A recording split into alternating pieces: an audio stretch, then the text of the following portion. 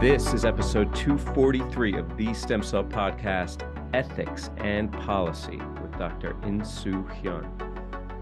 Hey, everybody. We are Doctors Daylon James and Arun Sharma. Welcome back to the Stem Cell Podcast, where we culture knowledge in stem cell research by talking to some of the brightest minds in the field. The Stem Cell Podcast is brought to you by Stem Cell Technologies, a global biotechnology company supporting life science research and fostering communication and collaboration in science. If you enjoy the Stem Cell Podcast, rate us and leave a review. We're always looking for feedback on how the podcast can be improved and for suggestions on guests. Today, we have Dr. Insoo Hyun from Harvard Medical School. He's on the podcast to talk about ethical issues in stem cell research, of which there are plenty. We've also got our usual roundup of recent highlights in stem cell news. That's coming right up. But first, we're just 2 weeks away from ISSCR 2023 taking place in Boston, Mass. Make sure to stop by the Stem Cell Podcast booth in the exhibit hall to learn more about the podcast and how you could be featured on an upcoming episode. Dalen and I will also be hosting a meet and greet event, just like last year, at the Meetup Hub on Friday, June 16th at 9:30 a.m. We can't wait to see you there. Yeah, love the Meetup Hub. Can't wait to get there and see all you guys in person.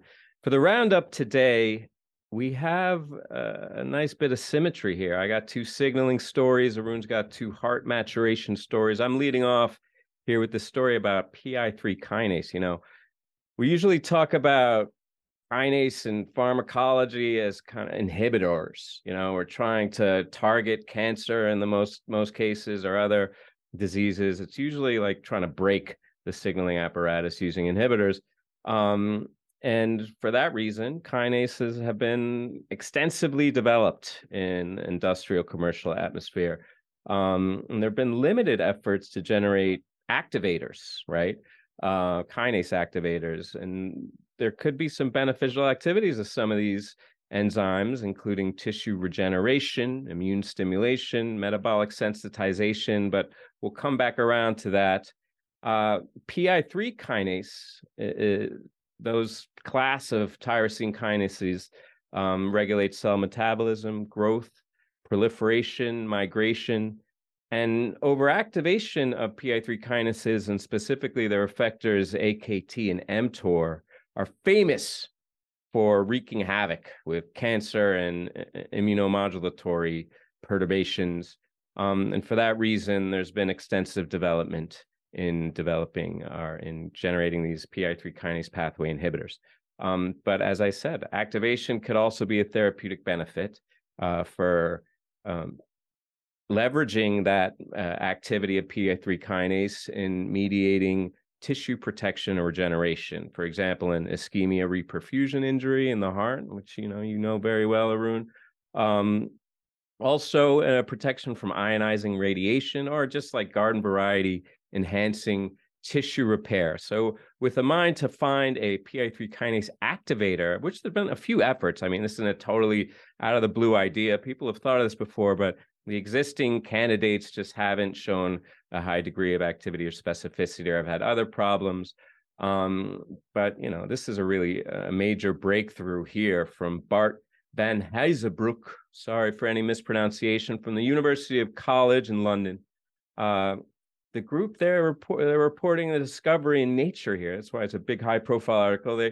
They show using the screening methodology, they discover this UCL TRO 1938. We're going to call it 1938 from here on. It's a small molecule activator of this specific PI3 kinase alpha isoform, which is part of the complex that mediates signaling. It was selective, transiently activated PI3 kinase signaling in rat, mouse, and human cells. And it mediated responses like cell proliferation, also neurite outgrowth. And here we go in a rodent model. So a couple rodent models, they like took this ex vivo rat heart, but also in vivo mouse ischemia reperfusion injury. There was a cardioprotective effect by this 1938 compound. Also, in a rat nerve crush injury, it enhanced nerve regeneration. Right. So this is a pretty big deal we hate PI3 kinase. You hear it and you're like, oh no. But here, I think we're turning a corner on PI3 kinase in the context of regeneration. The key here being we have a compound that mediates transient short-term activation, which could be important in mediating tissue protection and even regeneration. So I might see this as an adjuvant in a lot of these endogenous stem cell mobilizing therapies, or even in the context of exogenous, pluripotent iPS cell-derived therapies. Maybe it would be helpful to have PA3 kinase at the right levels and tweaked in the right cells. It could be a major boon for regenerative therapies. This is a big deal. And obviously, as somebody who studies cardioprotection, this is of interest to me. And it was really cool to see that cardioprotective effect in the rodent model using this 1938 compound. You're right. You mentioned at the beginning, not a whole lot of people are looking for, PI3 kinase activators as typically inhibitors of these signaling pathways, since you're looking to inhibit these signaling pathways to prevent cancer in a lot of contexts. But AKT PI3 kinase has this very strong protective effect, proliferative effect, and particularly for cardiac function, whether it's in ischemia reperfusion injury, or even in the work that I study, cardioprotection from cardiotoxic cancer drugs. There's a lot of cancer drugs that do damage to the heart, and perhaps administering this 1938 compound with the chemotherapy can help protect the heart from some of those cardiotoxic impacts of the drug. So I think this is very exciting. I mean, this is a lucrative area of study, that's for sure. And I can't wait honestly, to get this in my hands and to use it in my own lab. Yeah, need a better name than 1938 when it hits the shelves there. But, we talk about all the time whenever we talk about any kind of pharma approach, and particularly with AKT, you got to watch out for systemic delivery. And yeah, sure, you just had a heart attack. You're not worried about seeding cancer. Better to have that recovery from the ischemia reperfusion or protection from it. But, you do have to consider in all these studies that you might be, giving a little juice to some kind of precancerous cells in the body. So, of course, there's that to consider. But I think we're really zeroing in on methods for, precise delivery, maybe even local, focused, or tweaking the levels. And as I just alluded to, it's this transient use in the context of injury. Yeah, I'll take it. I'm not worried about taking a hot dose of PI3 kinase activator if it's going to allow me to recover from a heart attack. I'll worry about the cancer down the line. By the way, we got the CAR T cells, so give me cancer if it saves me from a heart attack, my man. Famous last words there, Daylon. We'll see how that goes. But yeah, I think these are very powerful signaling pathways, and anytime you try to manipulate them, they can have downstream impacts. And the other thing, this is a small molecule, right? Small molecules are dirty. As we know, they have off-target effects of their own, so that's worth looking into for sure. But exciting nonetheless, and we'll stick in the realm of cardiac biology. Actually, both my papers here for the roundup are cardiac relevant papers. Next up, moving to a paper coming from the lab of Jürgen Bakkers, and actually a lot of familiar faces on this particular paper. Eldad Sahor, who's a very well-known cardiac biologist, Christine Mummery, of course, of the ISSCR, and over there in Europe as well, cardiac iPS cardiomyocyte extraordinaire. This is a zebrafish story, but with a lot of implications for cardiomyocyte maturation. And there are some elements of translating some of these findings into mice as well, into a rat model. So let's get into it. This is titled "The Interplay Between Calcium and Sarcomeres Directs Cardiomyocyte Maturation During Regeneration." Of course, we've talked about cardiomyocyte maturation all the time in the context of iPSCs. This is a huge limitation for iPSC cardiomyocytes. They're immature. And this is looking at maturation sort of in a different context. But again, you might be able to translate some of these findings to iPSC studies. Zebrafish is really the model system here. And we know that zebrafish have this amazing cardiac regenerative ability, replacing damaged tissue with brand new cardiomyocytes that can proliferate from the remainder of the heart that's still there after the cardiac injury. But I mean, a lot of folks have studied the steps leading up to the proliferation of those surviving cardiomyocytes that are left over after that injury. I mean, the number one name that comes to mind is Ken Pos from Duke University. He's been studying this for 20 years, but not as much is known about the mechanisms that control the proliferation and the redifferentiation to the mature heart state. So the return to the full fully formed cardiac structure after that injury. What they did here is they did a bunch of cool approaches in zebrafish, explanted hearts, and actually found that the cardiac dyad, the structure that regulates the calcium handling and the excitation contraction part of the cardiac rhythm cycle, actually plays a really key role in this redifferentiation process and this maturation process. In particular, they narrowed it down even further and found that there's this component of the cardiac dyad called this leucine-rich repeat containing 10, or LRRC10, acting as a negative regulator of proliferation. So it's inhibiting proliferation. It's causing the heart to return to its proper size and actually prevents cardiomegaly, which is an enlarged heart. Okay. And they found that the function of this LRRC10, this component of the cardiac dyad, is actually conserved in mammalian cardiomyocytes. That's the really cool part of it. There's an evolutionary part to the story.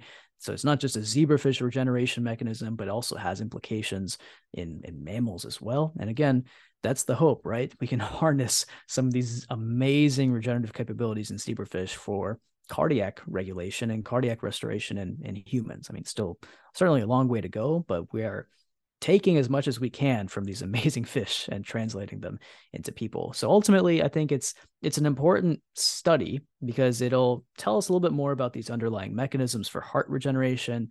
And again, maybe one day, hoping to apply them into adult mammalian cardiomyocytes as well. Yeah, I find the story really interesting. Of course, the whole idea of maturation of these kind of rudiments we get from iPS cells is really critical to applying them clinically. And for me, the takeaway here is that, yeah, there's a lot of details here, but I didn't read it closely enough. So I'm going to come with my 1,000-foot view. And that was that it's not a passive process, maturation, but it's an active process. And there's bits and pieces there that can be manipulated. Anytime you have that mechanism well understood, I think it's something that maybe can be accelerated. So I had hope from this story because seeing all the amazing progress that's being made across the board, but really particularly in translating these cells into therapies, talking about beta cells, but also others with the blood and kind of out of the box, things that I wouldn't have predicted. But I would have thought we were further along with the heart. And of course, I recognize that it's such a tough problem and such a complex machine, but I'm really hopeful that studies like these will allow us to finally put into more translational experiments, these kind of grafting therapies. That and the Chuck Mary looking at the asynchrony there and the arrhythmia, stories like that. I'm hoping that we can get more of these cells into hearts in large animal models so that we can get closer to the holy grail there, which is cell therapy, cardiomyocyte, IPS cardiomyocyte therapy. So exciting work here and another brick in the wall.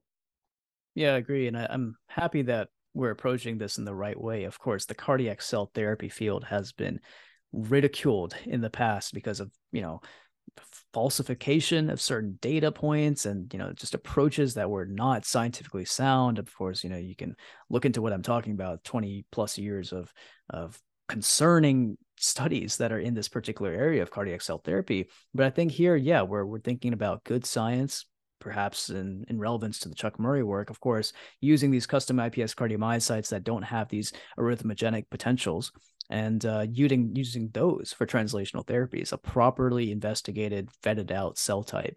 And I think the next step is like what you're alluding to. Perhaps we can harness some things that we learn from the zebrafish, some things we learn from non-human, non-mammalian systems that have this incredible regenerative capacity that's just waiting to be harnessed. The other part of it is so much of modern biomedical science is reliant on discoveries and technologies that come from other animals. We think about GFP, came from a jellyfish. CRISPR-Cas9 came from some, extremophile bacteria or whatever that we harness and use for genome editing, right? So who knows what we can do with when we look to our, evolutionary ancestors for inspiration, right? Absolutely. Bring it back to Thermus aquaticus. Love that guy. The What you're talking about too with the long road, that's my segue, taking it all the way back. We've been studying pluripotency since the beginning, and that was most of the work, notwithstanding all the differentiation and cell specificity and tissue regeneration applications of ES cells. Really, at the beginning, we were so focused on pluripotency, what it was mechanistically, how we could control it, even how, like, what was the recipe? That was the first thing. How do we keep these cells pluripotent in culture? And here we are, really decades later, in the case of the mouse, still asking the same questions about pluripotency, although in this story, in a super refined way that really gets at the mechanism. All right. And what we're talking about here is, I brought it back to another signaling story, as I mentioned in the open. I got two signaling stories, and this one is about the signals that control pluripotent cell fates, right? And to put it simply, we're talking about FGF, MAP kinase, and ERK signaling, right? That's the triad that controls differentiation, self-renewal of pluripotent stem cells. And more specifically, the ES cells are kept pluripotent by inhibiting the ERK signaling, and that's mediated by AKT signaling downstream of FGF. And one of the major questions, though, is that what it is specifically in terms of duration and dynamics of the interaction of these signaling pathways, and how do they control pluripotency. And this comes at a time where it's been recognized that information isn't really binary. When you think of a signaling and a switch and receptor and ligand, it's on or off. But the reality is that in addition to that kind of binary signaling, there's signaling that's mediated by pathway activity over time. All right. And that's called dynamics. For example, in PC12 cells, sustained versus transient ERK activity leads to differentiation versus proliferation, respectively. Also, in Drosophila gastrulation, dynamics of ERK signaling can dictate lineage choice between endoderm or ectoderm. All right. So it's not just the signal, but it's how the signal is incorporated and internalized. And up to now, it's been tough to really analyze that, because it's hard, right, technically to quantify signal over time in these asynchronous cell populations. You get a lot of noise, and it makes it difficult to parse how individual cells interpret the signaling dynamics, and also the functional relevance of that signal interpretation. So that was the issue. That was a problem. In comes Tim Schroeder, who's really famous for looking at these kind of temporal dynamics, real-time imaging, signaling in pluripotent stem cells, hematopoietic cells. And here he brought it to a new level here in this developmental cell paper, using optogenetics to force specific ERK or AKT dynamics in mouse ESCs, while also at the same time looking at the signal incorporation, internalization, and how that aligns with fate choice.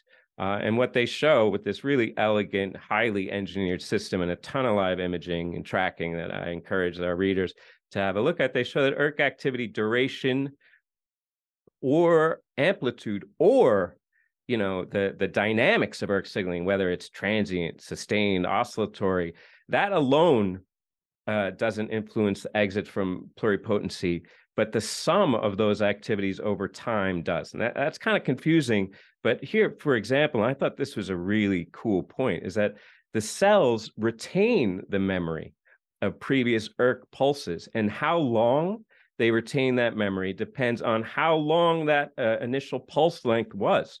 So, we talk about the memory of cells and epigenetics. Here's like this kind of signaling memory that's incorporating into cells that allows them to interpret the duration and dynamics of ERK signaling differently. And of course, AKT dynamics in counterpoint, they counteract that ERK differentiation in maintaining pluripotency. So for me, this was a really, because I'm not a signaling guy per se, so it was really eye-opening for me to see, one, the insight that it's the dynamics of signaling, sustained, oscillatory. It didn't occur to me. I was more of an on-off type of guy in my thinking. But also what really impressed me here is the methods and the imaging and the engineering that was utilized to tackle this and interrogate this in a very high resolution mechanistic way. So kudos again to Tim Schroeder. I'm a big fan of his, have been for as long as he's been doing the work, Arun. Yeah, absolutely. This is a great story, a really nice basic developmental application of a technology that's taken neuroscience and for one, but the rest of the biomedical community by storm, and that's optogenetics, right? The other part of this is developmental cell, I don't think gets enough love these days. It's almost fallen off the map a little bit, and it's sort of been supplanted by cell stem cell and other developmental journals in some ways, but there's some amazing stories, very sound scientific stories in developmental cells. So I'm glad you're covering this one. Absolutely. I mean, there are a couple limitations to address here. One is the kind of the imaging side of it. Fluorescent spectra is actually the overlap between the fluorescent spectra actually prevents simultaneously observing AKT and ERK dynamics in the single cell in the same cell. So it's a technical issue that they're handling here. And so they actually have to make inferences about how they're relating to each other at the population level. Okay, so I think that's a valid concern. And they also mentioned looking at other receptor tyrosine kinase families and seeing how they dictate dynamics as well, in addition to, like, say, FGR1, or I mean, that's what they focused on was FGR1, but also potentially PLC gamma, other signaling pathways that could influence this interplay. So I think there's, for one, it's building the tool, it's using the tool in the appropriate context. And I think this just unlocks the box for the rest of the studies that they're going to do here. It's really cool. Yeah, the tool set here is super impressive, from these opto FGF receptor 1 optogenetic engineering tools, also these ERK and AKT biosensors, as you were referring to there. I think that's a real breakthrough technology that has been kind of trickling through the developmental biologist community, also all science, cell science community.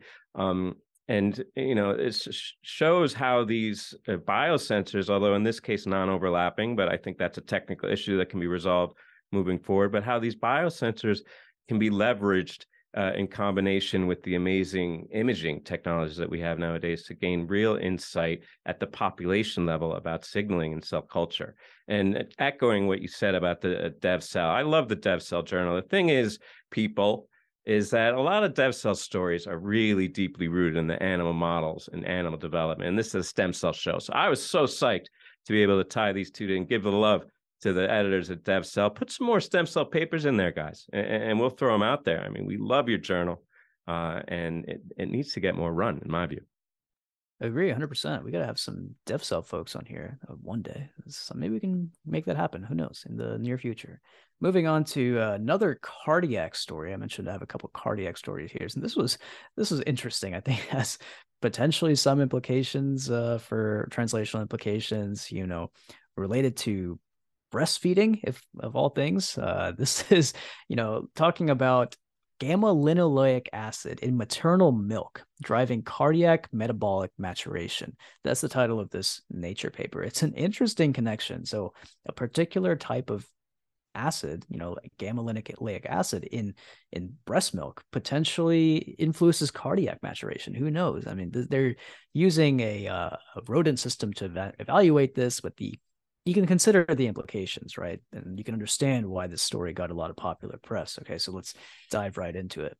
When birth, this amazing process that we all go through, it's a metabolic challenge to your cardiomyocytes. And this is, I hate to link it back to iPS cardiomyocytes, my favorite cell type, but iPSC cardiomyocytes are immature because they're considered to be fetal-like, right? And those fetal-like cardiomyocytes, whether it's in the womb or in the iPSC system, they go through this metabolic shift, this glycolysis to fatty acid-based metabolism shift. And that's kind of what is going on at birth as well. There's a challenge to cardiomyocytes as they reshape their fuel preference from glucose to fatty acids for postnatal energy production. For adult myocytes, this is how they get a lot of their energy from fatty acids, right?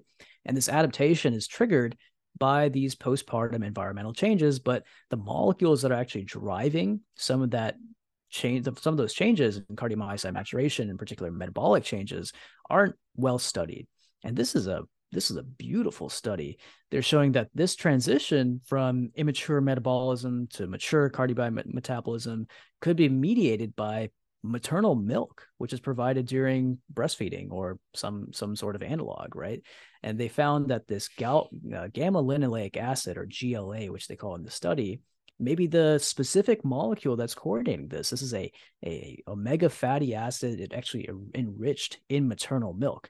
They're showing that GLA binds and activates retinoid acid X receptors, RXRs, as a ligand potentially.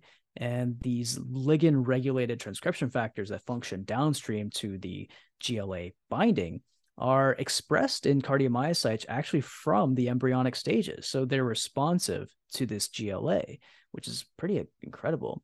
And they did a bunch of genome-wide analyses actually revealing that the lack of RXR, this retinoid X receptor in the embryonic cardiomyocytes, caused a chromatin landscape shift that actually prevented the induction of this RXR dependent gene expression signature that ultimately controls the mitochondrial fatty acid homeostasis. So this molecule, this one molecule, could be responsible for that shift in cardiomyocyte metabolism from an immature state to a mature state. And that molecule could be provided in breast milk. It's just incredible. And so they took it a step further. They actually found that GLA supplementation in rodent systems that actually lack the RXR can help restore the proper function. And this is demonstrated both in vitro and in vivo systems. So they're finding this GLA RXR axis as this key transcriptional regulatory mechanism that's underlying cardiomyocyte maturation. I mean, there's so many implications here, not just developmentally, but also for iPSCs. Maybe this GLA is the magic ticket. And incredibly enough, it's found in breast milk. Mother's milk. Amazing. I mean, there's a lot of stuff in mother's milk. And it's the impressive thing here is that they pegged it down to this one compound, because I guess, I mean, I just would love to see, you know how it is with science. You know, you get all the data and then you write the paper as though like you did it in a really sensible, ordered way. Like you had it all figured out beforehand. I want to know, were they like, oh, I wonder if mother's milk is a key to heart maturation? Like, was that the hypothesis at the outset of the experiment, or do they kind of back into it? I would love to know, be a fly on the wall in that lab meeting. But the amazing thing for me here in terms of how this relates to human physiology and development, and this was thrown in in the discussion, is this potential link here where they show there's this like, I'm not going to say it all, I guess I'll say it, carnitine acylcarnitine translocase deficiency, this HAC-TD, this metabolic disease that promotes heart failure and neonatal death in humans, is caused by mutations in this RXR control gene. So another link that suggests that maybe there's a tie-in and some relevance to this for human physiology and development. And of course, you know, I got to ask, what if we take it down to the cell level in the context of IPS? I'm sure you've thought of this. Are you thinking of getting this GLA into your cultures room? What do you think? Yeah, I'm hoping to get to the 1938 compound, the GLA compound, make this magic cocktail that's just going to turn my cardiomyocytes into just like perfect adult human cardiomyocytes. And I'm going to get the Nobel Prize for that. That's my dream. No, but I think there's a lot of cool potential here just for studying the implications of this molecule.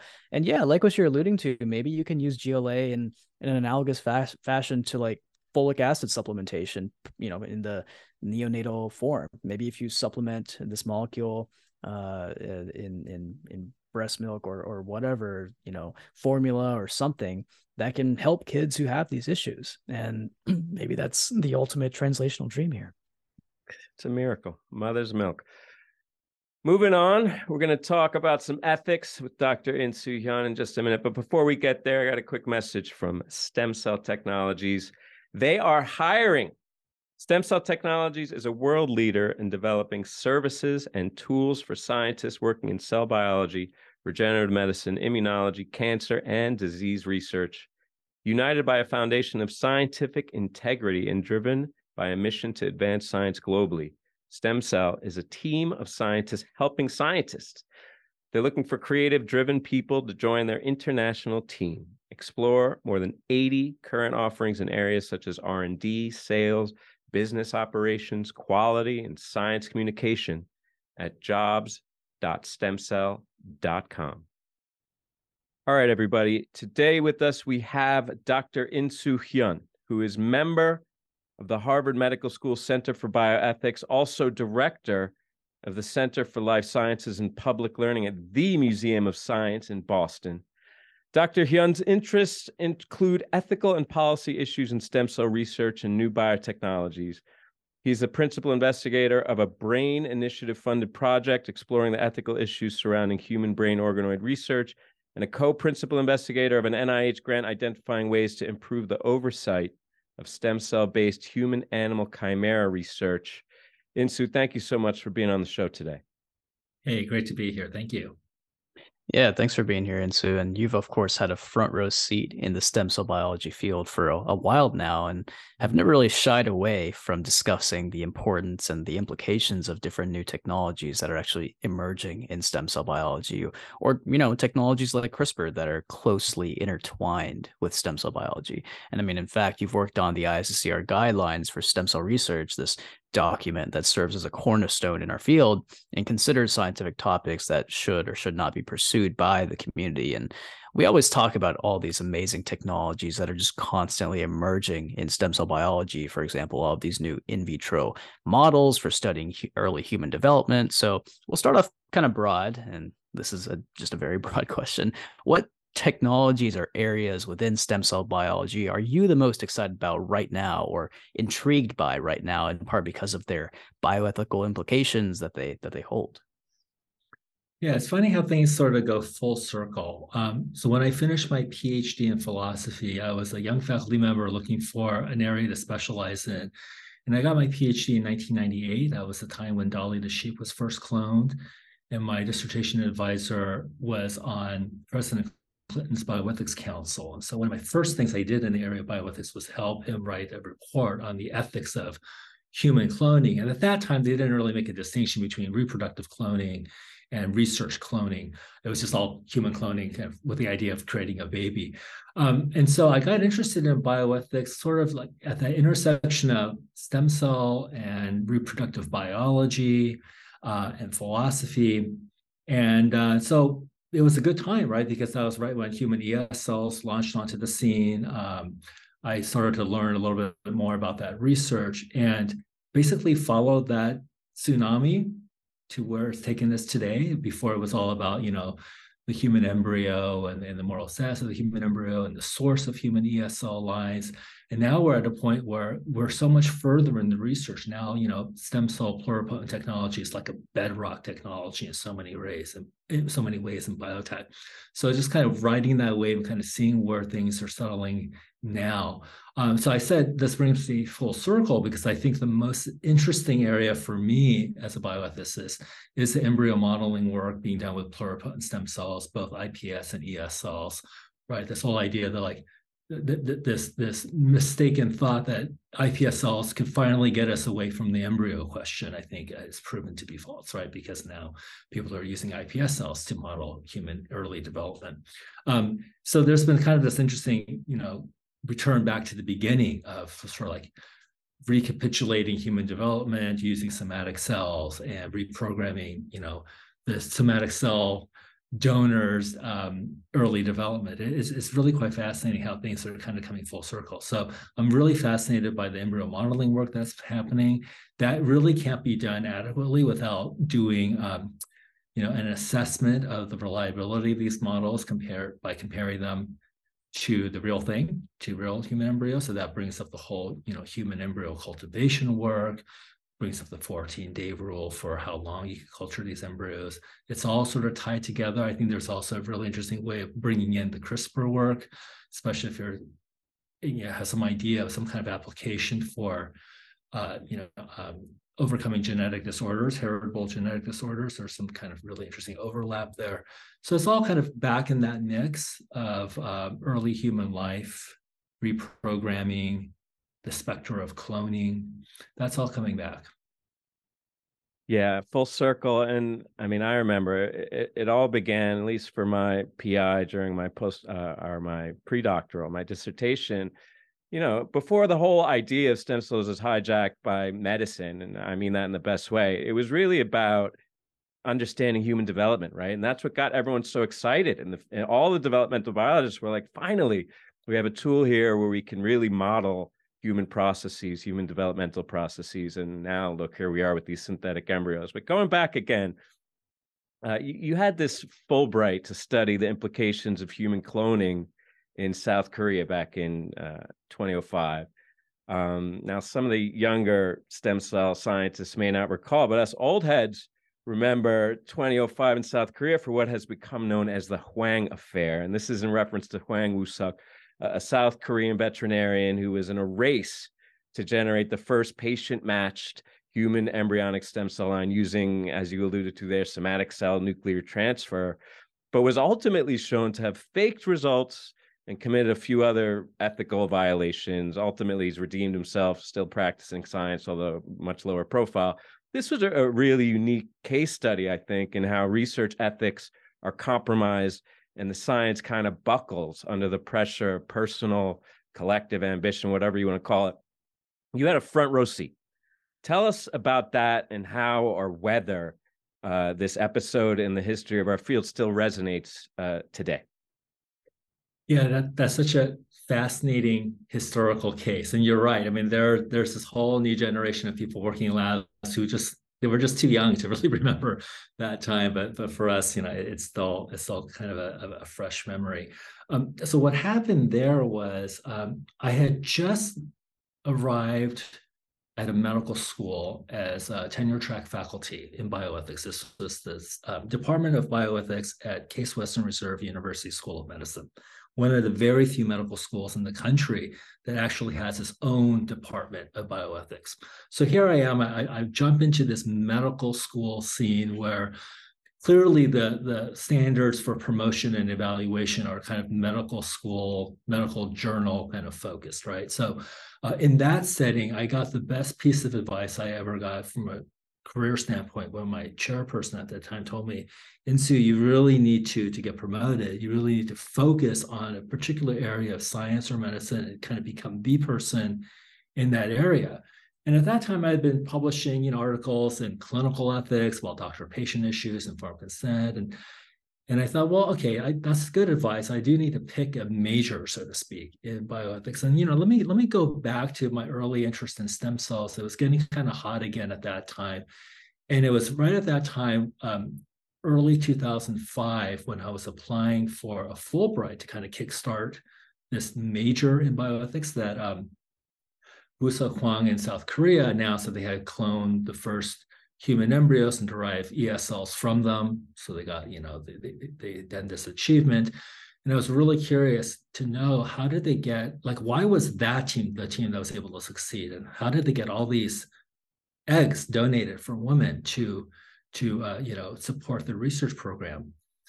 And so I applied for a Fulbright fellowship, faculty award. The shortest time you could go at that time was for 3 months, and I couldn't take a sabbatical. I was junior faculty, and I thought, well, I'll try to go for the summer of 2005, and I got it. And so what happened was I arrived, I think, at kind of the peak of their fame, because it was, I remember. I'm getting ready. I'm packing up in mid-May to get there in June. I'm kind of getting ready for my summer there.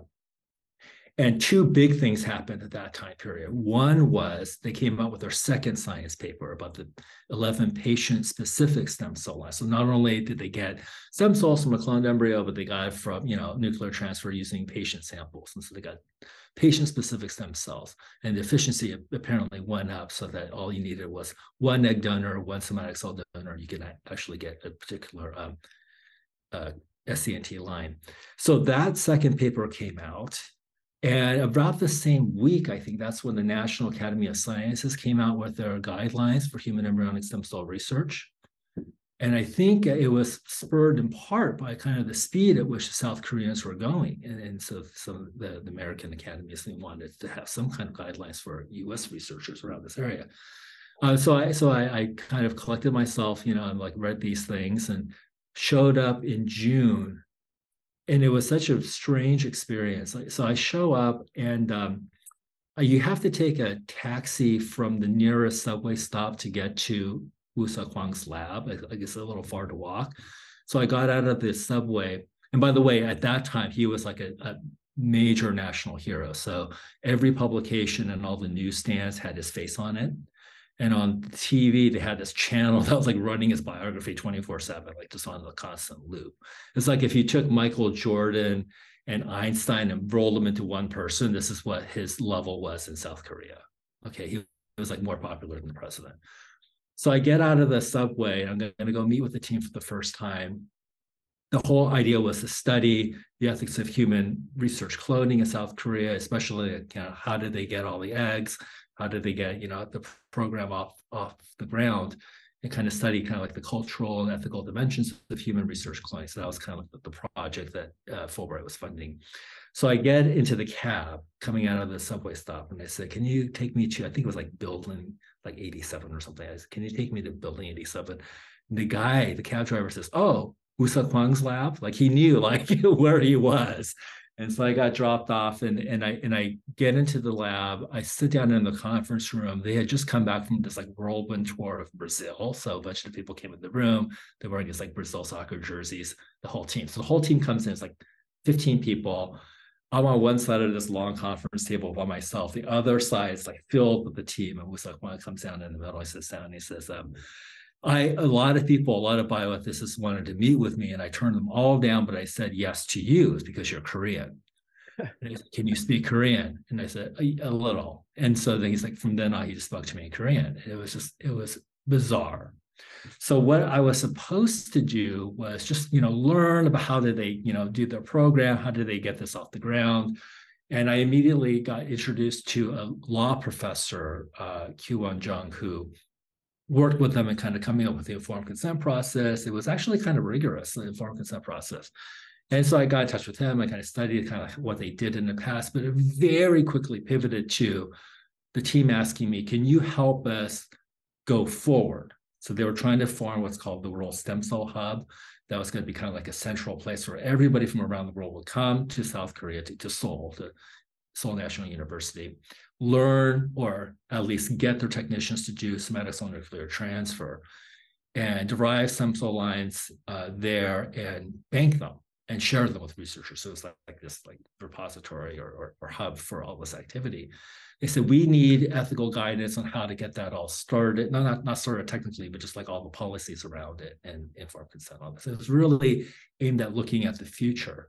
And that's how I met everybody. Like everybody was coming in that summer, like all the people from Harvard, from from the UK, like you name them, they were coming that summer.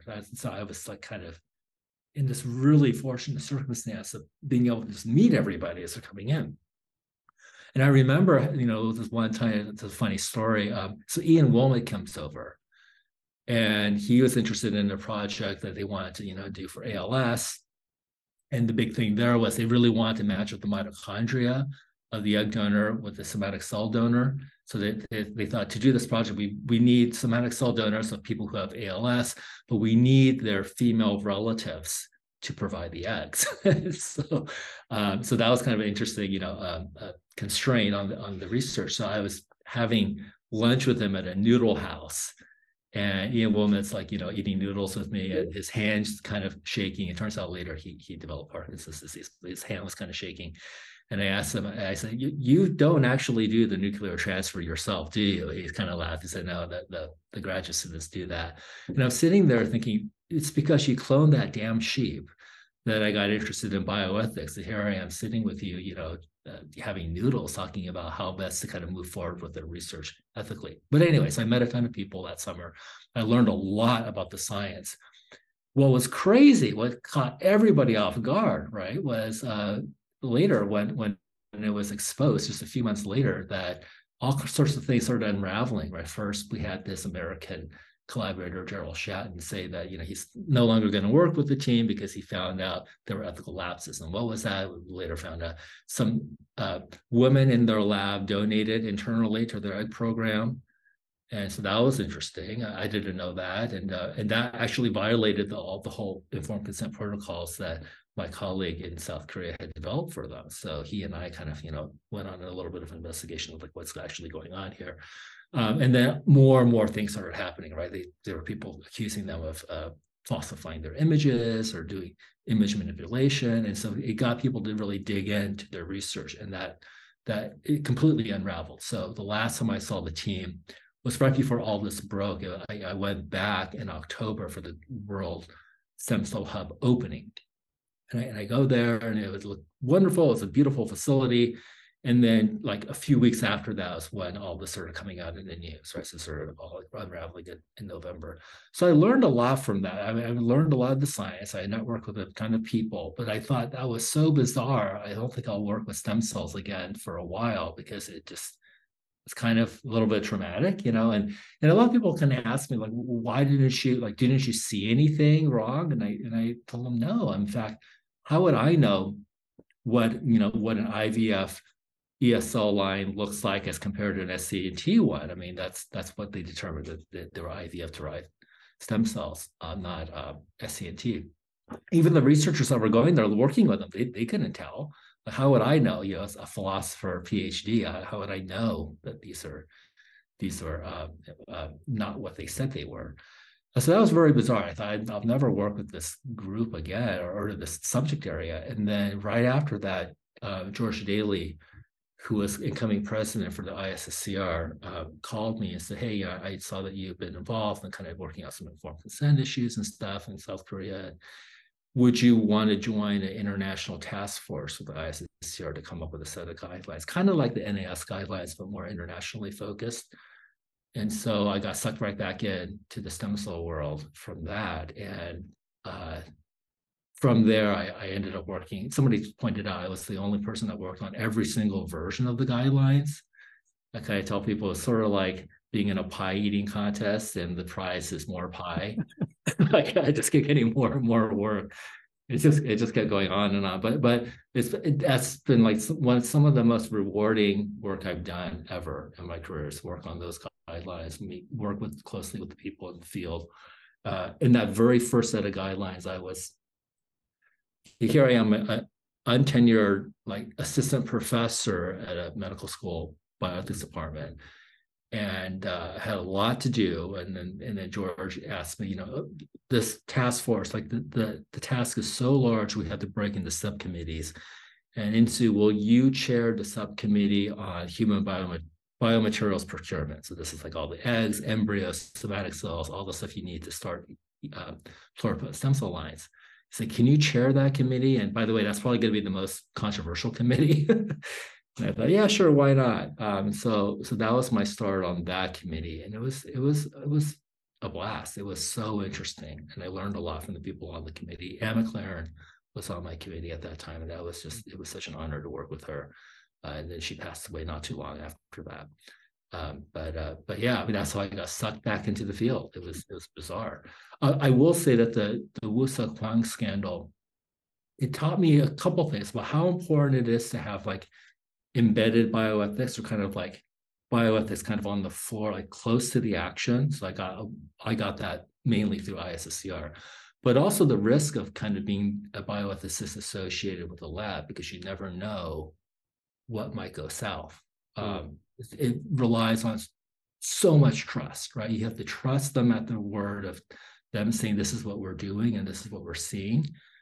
And if they're lying to you, you have no way of checking that, right? So you kind of have to take it at face value, because only the people doing the technical work will really know. And of course, you can give advice and they can take it or leave it, but hopefully take it. So that kind of set a pattern for me for kind of the way I approach my bioethics style. So it was a fascinating case, but it was a pivotal one for me professionally. I moved from South Korea when I was 4. Usually people in that circumstance think you have to go to the US to make it big. Well, what I did was I went back to South Korea, and that's where I kind of got my footing and my identity professionally in that weird situation. So I came back to the US with that. Yeah, it's really a full circle moment. And here you are, years later, still so fully entrenched in our field, and perhaps the most preeminent bioethicist in stem cell biology. And like you said, you've been involved in the ISSCR guidelines forever, since the very beginning. I've got actually another story about Shinya and the relationship to the Korean scandal, if you're interested. Yeah, of course, share. So the Korean scandal had really long lasting effects for the stem cell field in surprising ways. I first met Shinya Yamanaka when his mouse iPS cell paper came out. This is before the human proof of principle. And we were in this little tiny village in Norway. He was giving this very small meeting talk on iPS cell technology. And afterwards, we're hanging out, and he said to me, "Did you notice that on the cell paper, the mouse paper, there were only 2 authors?" I said, "Yeah, I noticed that. I'm sure it was a big team." He said, "Yeah, the reason why we didn't have everybody on that paper was in case somebody fabricated a result, we didn't want our team to go down like the Wusa Kwang team." So the Wusa Kwang team had everybody listed, and they all got under investigation, and it ended a lot of very young, promising careers. It was tragic in that way. You got to think it wasn't just about the PI; it was about the entire lab. And this is a very capable, extremely talented group of young scientists. Shinya said we didn't want that to happen if there was, heaven forbid, some kind of fabrication. He also asked me at that time, if there's a research result, do we have to publish it? And I said, well, don't do what the Koreans did and publish something you didn't do. But yeah, generally you do want to publish whatever research results you get. Like, what are you worried about? He said, in vitro gametogenesis. He said, at very early days of iPS cells, he says, I think it may be possible to get sex cells one day from iPS cells. Should we look into that? Should we publish that kind of work? I said, well, come back to me later. We'll see. Yeah, and we are definitely getting closer. And the sad reality is it's probably not the first time, and it's not going to be the last time that something like that happens. And of course, even just the last few years, we've seen a new iteration of a technological issue, a bioethical issue popping up associated with a brand new technology. And of course, I'm talking about CRISPR, right? This is a technology that's taken the biomedical research community by storm. You can integrate it so easily with stem cell biology. And it's no secret that this new generation of CRISPR editing it has its own qualms and its own concerns to be associated with. And we don't often see new biomedical technologies inspiring new Hollywood films, for example. And like I said, there have been certain dark sides, and there's been a dark side to the modern genome editing revolution, with this case in point being the unwarranted human embryo editing situation that happened in China just a few years ago. But with a technology that's as cheap, relatively easy, and simple to use as CRISPR, how do we go about regulating this? Like, how do we educate scientists and also the general public, perhaps in part to prevent these kind of situations from happening again, these situations that give biomedical research a black eye? What do you think? Yeah, there's a surprising amount of current regulation that's applicable to the kind of CRISPR work you described. And it comes in at different levels, right? So obviously you can use CRISPR to study development in the lab, right? So everything's in vitro. And so, okay, so that's not really going to trigger many social concerns and many regulations at that point, because it's not going anywhere, but it's just staying in the dish. Once you start moving into animals or doing modifications of animals or putting human materials that have been CRISPR modified into animals, then you have the whole regulation of animal research. There are already like layers of regulation in place that kind of, I think, filter through the science pretty well. When you're talking about putting CRISPR modified cells into patients, FDA has tight control over that. So this presupposes, of course, that you're talking about a locale where the activity is happening, where there is good enforcement and there are good oversight mechanisms for these kind of like more standard regulations. So I don't mean to say that like there are no places on Earth that you couldn't do some of the stuff that people are dreading. But in most like places where there's high science capacity, there's good, science capacity, you're going to get this kind of layer and layer over with regulation. I think where they're possible So when you're talking about putting into a human body a modified cell, let's say, their immune cells or their pancreatic cells, something you've done, you modified it, you have to have FDA okay that, because that's a highly manipulated human cell. Okay. When you modify a human embryo or gametes, and if you're going to transfer that into the womb for reproductive purposes for human, again, FDA, looks at that because that's a modified human cell or embryo. It's been heavily manipulated. So you're not going to be able to legally get away with that. But of course, again, people are concerned about people going offshore. There have been concerns around, for example, the mitochondrial replacement therapies, where some people have kind of gone rogue and they've jumped ahead of the regulations and clinical trials, and they've done some mitochondrial replacement quote unquote therapy. In some remote place, some remote island. So it has been known to happen, but that's not like the widespread danger, I think. So in answer to your question, I think that there are mechanisms in place. Then the question is, but are there still gaps there, or are there still concerns that that we may have about people kind of going rogue and going too far ahead of where society is comfortable or where science needs to go at this point? Probably. I mean, my bigger concern about CRISPR is not so much the use of CRISPR on human cells, because again, I think there are these safeguards in place. It's maybe using them in non-human primate animals models for genetic modification, which could actually result in germline transmission and modification. I'm a little bit worried about that. Much more so than the chimera work, because as you know, chimeras, they can't reproduce other chimeras typically. But you could, with CRISPR modification, create a different type of non-human primate, or a brain model or something of non-human primate that gets a little concerning. I actually think if you really wanted to worry about human germline modification, I would really kind of think about the intersection between in vitro gametogenesis and CRISPR.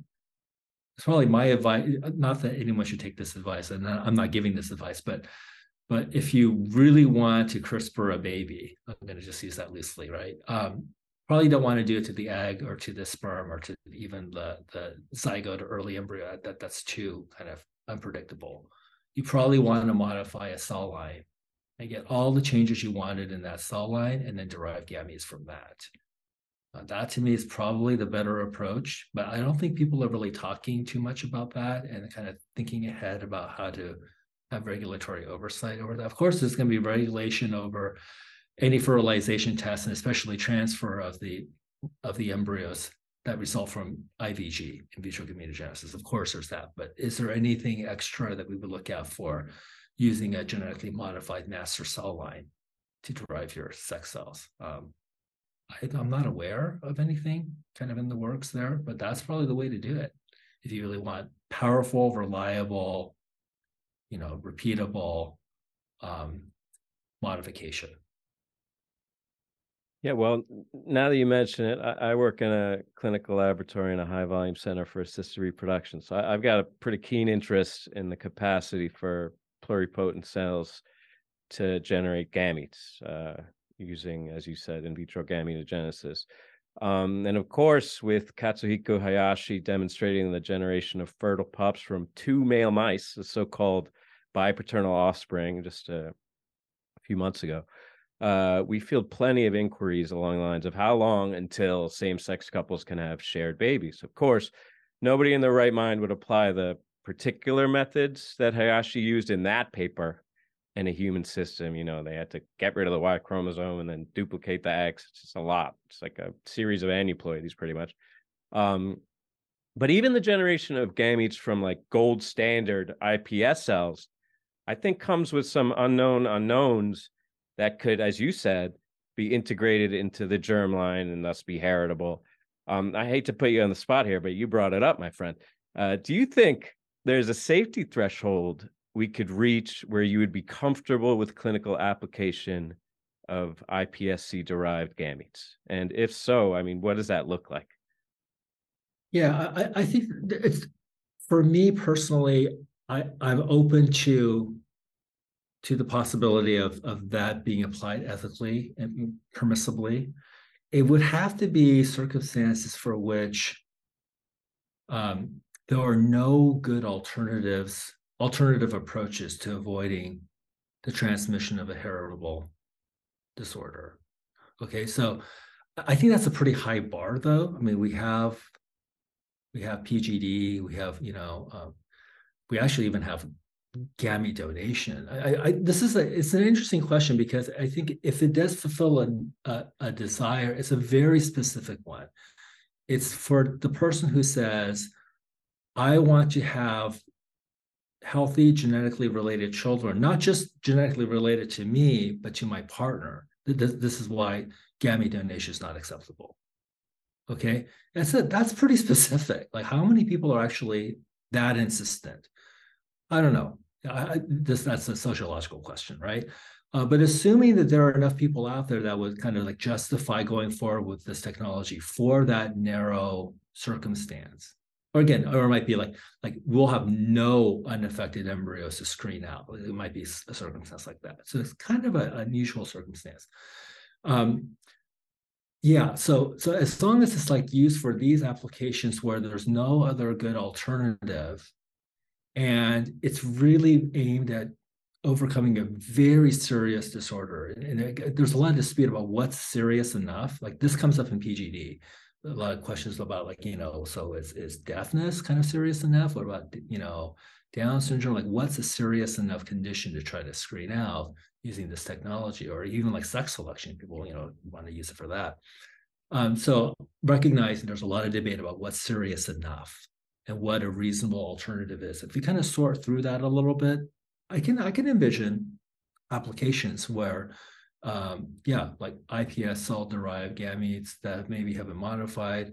Now, if it's unmodified, that would only have to be a circumstance where the person who wants to reproduce has no viable mature sex cells, right? So I mean, there are plenty of cases of that, so I think that's great. I think your question, if I interpreted it right, was about modifying before IVG. And if that's the case, it would have to be for overcoming these serious disorders that, again, qualify as serious by some reasonable standard. And also, there are no real good alternatives. I think the good alternatives one, I mean, the gamete donation issue is, I think, pretty serious, because it would have to be that the person who says, no, that's not reasonable for me, is insisting on genetically reproducing with a very specific other person. And philosophically, if you kind of want to back up into like bioethics here, we recognize there's a right of every person to procreate themselves or their own genetic material, but that right doesn't usually also encompass like a particular pairing. It's usually kind of like, don't interfere, like don't sterilize me, don't interfere with my ability to pass my germline on. But does that also extend to, oh, by the way, this very other particular person is the person I'm going to genetically reproduce with? That hasn't been explored really, to my knowledge, in the bioethics literature.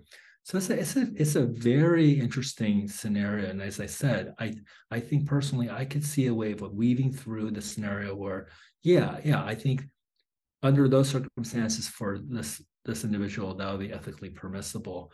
It's just really hard in tech development to kind of know like how many of these little threads are there, and to plan your FDA approvable intervention way in advance with that target audience in mind. Like, they can't really be identified ex ante. It's sort of, you're hoping that there'll be people there who could use it, but you don't really know the specifics of people's individual circumstances. So shifting gears a little bit, I mean, you've recently taken this role as an inaugural director of the Center of Life Sciences and Public Learning at Boston's Museum of Science, the Museum of Science, right? I actually used to live right next door to the museum in Cambridge, and I loved it. I actually went really frequently, had a few date nights there at the planetarium. For those people who haven't been to the Museum of Science, I'd actually highly recommend checking it out.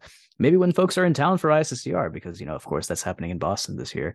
And a big part of the museum's mission is actually something that we're very fond of here on the show, science communication, and being able to distill new scientific advances like all these things we're talking about here today and all these new discoveries into a more general discourse that perhaps, everybody can understand or anyone can understand.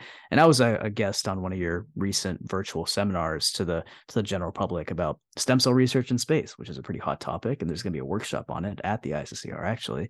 Thanks for the invite for that. So tell us more about this new role at the Museum of Science and what you're hoping to accomplish during your time with the museum, and maybe more broadly, the importance of general science communication in this day and age where science has taken such a spotlight in the general public. Yeah, a really cool opportunity came up to be the inaugural director for the Center for Life Sciences at the museum. And this came at a time for me when professionally, I've been a bioethics professor for about 25 years, full tenured professor. And it was getting a little bit repetitive. I was teaching the same courses every semester. And I was never a fan of grading, but just grading tons of papers. And this opportunity came up that they were looking for somebody to bring together through the Museum of Science 4 sectors: industry, the public, government, and educators. And all around emerging issues in the life sciences. And I thought, well, boy, I've been doing that for so long. I've been basically translating, publicly communicating the science. In order to get the ethical discourse going, you have to kind of explain to people what is the experiment, what are people doing, explain that in a very clear way, whether it's to my undergrad students or to other bioethicists. So I've been doing that for a long time. I have the connections that I think they're looking for at this museum position. So I applied and I ended up getting the position. And it's been really interesting to be in this space where I'm kind of like, I've always been interested in public science communication, public engagement in science, and the issues around, science. But it's always been kind of in a peripheral way. Like, we might get a grant, we might have like a little bit of time, like at the end of the cycle of the grant, to like have some forums and some like workshops. But this was like a full-time job, like, learn from science communicators who've been at the museum for decades, learn from them, like, what does it take to communicate science to not just like tuition-paying college students and grad students, but like anybody. Like, if you can hold the attention of the typical museum visitors here, which would be, it could be 3 generations, little kids, their parents, and their grandparents, and like hold all their attention. That's tough. That's tough to do. Like, that takes a whole other skill set that I don't think bioethicists or academics know how to do. You don't want to pull up the PowerPoint slide, right? You need to engage in some other way. Why is that important? Well, we keep talking about public engagement in bioethics. We need to engage the public. We need to get them, to understand and even weigh in on some of these advances, like going beyond 14 days for embryo culture, or what do they think about human brain organoids, and that should inform policy. These are taxpayers that pay for a lot of the science. That takes so much dedicated work. I thought I want to specialize in sort of what does it mean to really be a full-time person who works on public engagement. And so I'm learning a ton. I mean, it's really challenging. It's really exciting. You have to use all kinds of modalities that are not available through traditional academia. It has to be somewhat entertaining. You have to think about different modes of learning for people, different age groups, different backgrounds, if you're really serious about communicating with the public. So that's why I took on this position. I wanted a new challenge. I didn't want to keep doing the same thing for the next 25 years. But I want to take some time and learn from this environment. And maybe one day I'll go back to full-time academia, but at least I will have learned what no way I could have learned this in a medical school. So that's been really fascinating. Yeah, I mean, it's an exceptionally important thing to be able to communicate science appropriately to the general public, and hopefully it's something that we can attest to here on the show, that I think you have a leg up on us, that's for sure. But I think every scientist out there can do their part. And also, I think part of it is being in a community like Boston with such a nexus and an influx of science and scientific progress, new technologies that are coming out left and right in Boston. I mean, I assume that Boston community is really interested in what's going on at the museum. Yeah, I've been getting lots of requests from people to ask if there are ways that they could collaborate. I'm talking about like labs. I'm talking about networks of neuroscientists at Harvard. It's been so interesting. we have an idea for some programming coming up where last December, the FDA said that you don't have to necessarily go through animal models to get your drugs approved. You can actually use like organ on a chip systems, et cetera. Well, a lot of these are being developed at the Wyss Institute.